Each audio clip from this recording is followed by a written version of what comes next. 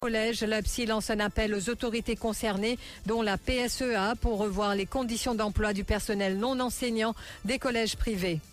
Meurtre à Bel-Air, Rivière-Sèche. Premadi Boudou, âgé de 59 ans, victime d'agression par son fils, rend l'âme après 12 jours aux soins intensifs.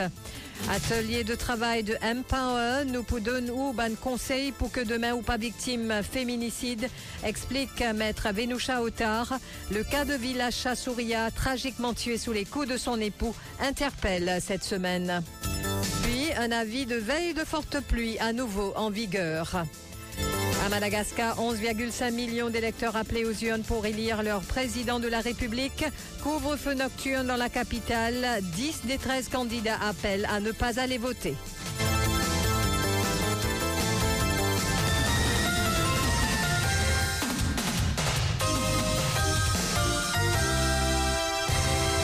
Alerte à la bombe, je vous le disais, dans près de 40 établissements scolaires à travers l'île. Pour l'heure, 37 écoles sont concernées par cette fausse alerte, indique l'inspecteur Shiva Kouten. Plusieurs unités de la police, notamment la Special Mobile Force, dont la Bomb Squad, sont sur les lieux pour un exercice de détection et assurer la sécurité des élèves, du personnel, mais aussi du public.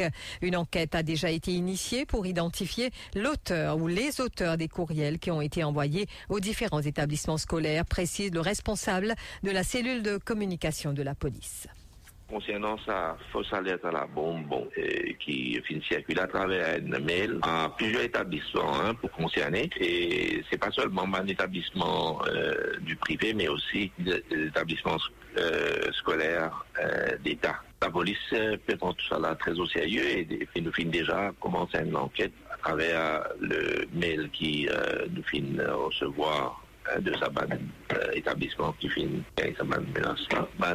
Officier de la SMF et la police aussi faire le nécessaire afin qu'ils capable premièrement assurer tout étudiants et direction de sa établissement là aussitôt qu'ils ne satisfait qu'ils d'entraîne bombe ou autre article explosif. Tout à fait. Nous avons déjà fini en France les procédures pour capable identifier celui qui finit d'envoyer sa email là. Chute d'un General Work du 2e étage d'un collège de Flac. La psy qui lance un appel aux autorités concernées. Kevin Ramlal, attendant de cet établissement scolaire, se trouve en ce moment dans un état critique à l'unité des soins intensifs à l'hôpital Bruno Chung. Kevin Ramlal se trouvait sur le toit du collège pour effectuer un exercice de waterproofing. Informé sur cette situation, Arvin Bojan, président de l'OPSI, précise aussi que ce n'était pas la tâche de cet attendant et que les écoles reçoivent des subventions pour de tels travaux par des professionnels de la PSEA. Il lance un appel aux autorités concernées, de surcroît la Private Secondary Education Authority, afin qu'elle revoie les conditions de travail du personnel non enseignant des collèges privés.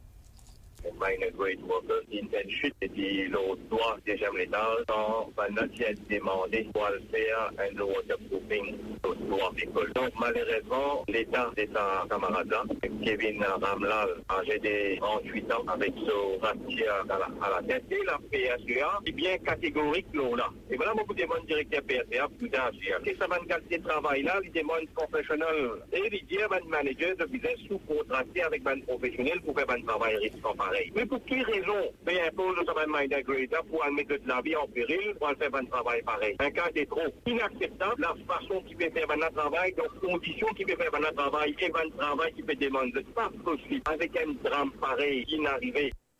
Sollicité pour une déclaration, un responsable de la PSEA n'a pas souhaité réagir car, dit-il, une enquête est en cours. Idem du côté de l'établissement scolaire de Flac. Le constat est alarmant. Rien que pour le mois dernier, 2 femmes ont perdu la vie dans des cas de féminicide. Cette semaine encore, village Chassouria, âgé de 39 ans, a tragiquement été tué sous les coups de son époux. Pour maître Vénoucha Otard, membre de Empower, ces incidents soulignent l'urgence de sensibiliser la population sur ces tragédies évitables, dit-elle. Dans cette optique, Empower organise un atelier de travail qui se tiendra ce samedi 18 novembre au domaine de Grand-Bay de 9h30 à 13h. Cet atelier vise à éduquer, sensibiliser et donner des outils concrets pour prévenir de tels drames. Dans le mois passé, nous finissons dans 2 cas de féminicide. Alors, c'est-à-dire féminicide, il est très très alarmant dans Maurice. Et puis cette semaine-ci, il y a quelques jours, nous avons une madame qui vient de perdre la vie. Empower, il travaille pour promouvoir l'égalité et puis combattre la discrimination qu'il y a entre bonnes personnes et surtout contre bonnes madame. Mais moi, je peux dire bonne madame, si vous êtes capable, ou bien même bonne monsieur, entre la population, si vous êtes capable de venir, de assister à ce workshop-là.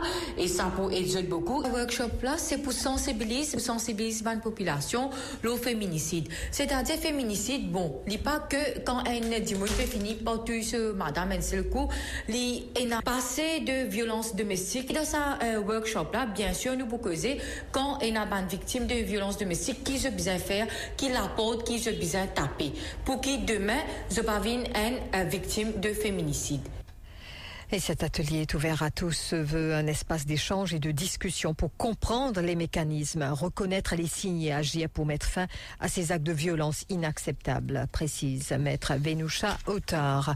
Et meurtre à Bel-Air-Rivière-Sèche, Prem Adib Boudou, âgé de 59 ans, victime d'agression par son fils, a rendu l'âme après 12 jours aux soins intensifs. L'agression s'est produite le 29 octobre dernier. Selon le rapport de la police, Akshay Boudou a agressé son père en lui donnant des coups de pied au ventre. Grièvement blessé, Prem Adib Boudou avait été admis aux soins intensifs de l'hôpital Dr Bruno Chang à Flac. Il a rendu l'âme le 11 novembre dernier. L'autopsie pratiquée par le Dr Maxwell, mon voisin, a attribué le décès à une septicémie. Akshay Boudou, âgé de 30 ans, a donc été arrêté par les officiers de la CID de Flac. Il a comparu en cour hier où il a été inculpé pour le délit de meurtre. Il a été reconduit en cellule policière. Et aussi l'épouse du défunt a été interrogée hier par les enquêteurs et elle a été autorisée à rentrer chez elle par la suite. Un avis de veille de forte pluie à nouveau en vigueur à Maurice. Le bulletin a été émis à 11h30 ce jeudi. Selon la station de Voix, une zone d'instabilité s'approche de l'île par le nord-ouest et les conditions atmosphériques sont favorables à la formation de nuages actifs. Des averses modérées à localement fortes accompagnées d'orages sont donc prévues. Et puis au Parlement, la dernière séance, probablement le 8 ou le 12 décembre, la toute dernière séance parlementaire de l'année dernière, s'était tenue, rappelons-le, le vendredi 9 décembre. Et les travaux avaient repris en mars 2023. Cette année aussi, il est prévu que les parlementaires soient en congé avant la mi-décembre. Dorothy Bonnefemme, en 2023, Marc la toute première séance parlementaire s'est tenue le 28 mars. L'Assemblée nationale a siégé jusqu'au 21 juillet 2023. Les travaux avaient ce jour-là été ajournés au 17 octobre. Le jour de la reprise, 4 députés de l'opposition avaient été suspendus. Paul Béranger avait été named et suspendu pour 6 séances, alors que Rajesh Bhagwan avait été named et suspendu pour 5 séances pour avoir exprimé son indignation au sujet de la décision du speaker concernant son leader. Patrick Assiavaden avait été suspendu pour 5 séances et Johanna Béranger pour 4. Ce mardi 21 novembre, Johanna Béranger reprendra le chemin de l'hémicycle alors que les autres devront encore patienter. Il se peut que tous les suspendus retrouvent leur siège avant les grandes vacances. Rappelons que la réunion tripartite pour déterminer le taux de compensation salariale a été fixée au 7 décembre. Il devra être voté. Sera-t-il le 8 ou le 12 décembre? Et puis, à ne pas rater cet après-midi sur Top FM, à suivre dans l'émission Zoom Extra, la santé publique under fire. Le ministre de la Santé, Kailesh Jagatpal, sera soumis à un feu roulant de questions de Jimmy Jean-Louis sur les révélations choquantes et les grosses interrogations du public sur le service de la santé à Maurice. Vos questions au 213 77 77. Rendez-vous donc à partir de 17h30. Et puis, l'émission est à suivre également sur Facebook et nos plateformes Top FM Mauritius et Top TV Mauritius. Top FM, top on news. First on breaking news. Top FM Mauritius. 104.4 Central, 105.7 East and West, 106 North and South.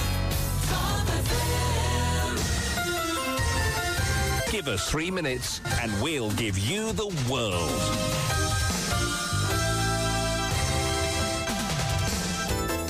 À Madagascar, les bureaux de vote ont ouvert à 6 heures ce jeudi. 11,5 millions d'électeurs sont appelés aux urnes pour élire leur président de la République pour les 5 prochaines années. Mais sur les 13 candidats inscrits sur le bulletin unique, seuls 3 appellent à voter, dont le président Ange Rajoelina, qui sollicite un deuxième mandat. Les 10 autres appellent les électeurs à bouder les urnes. Quelle légitimité aura ce premier tour et permettra-t-il de régler la crise politique à Madagascar? Quelles sont les attentes des Malgaches?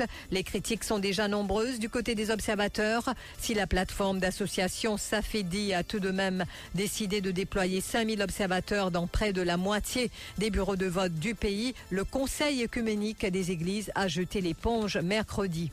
En Birmanie, des combats ont éclaté dans le nord de l'État Shan, près de la frontière chinoise, où 3 groupes ethniques minoritaires ont coordonné une attaque contre le pouvoir militaire central. L'armée d'Arakan, qui fait partie de cette alliance, a lancé cette semaine une offensive dans l'État Rakhine, à l'ouest, au même moment que des affrontements faisaient rage dans l'État de Kaya, non loin de la frontière thaïlandaise, entre des combattants anti-junte et l'armée. Au moins 75 civils, dont des enfants, y ont perdu la vie. Crise au Proche-Orient, sortant du silence pour la première fois depuis le début de la guerre entre Israël et le Hamas. Le Conseil de sécurité de l'ONU a appelé mercredi à des pauses et des couloirs humanitaires dans la bande de Gaza. Ce qui nous amène au rappel des titres.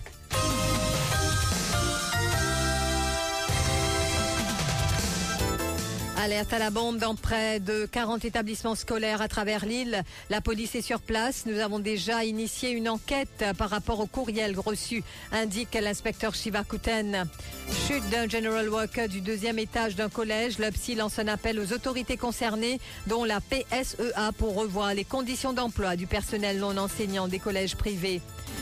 Meurtre à Bel-Air, à Rivière-Sèche.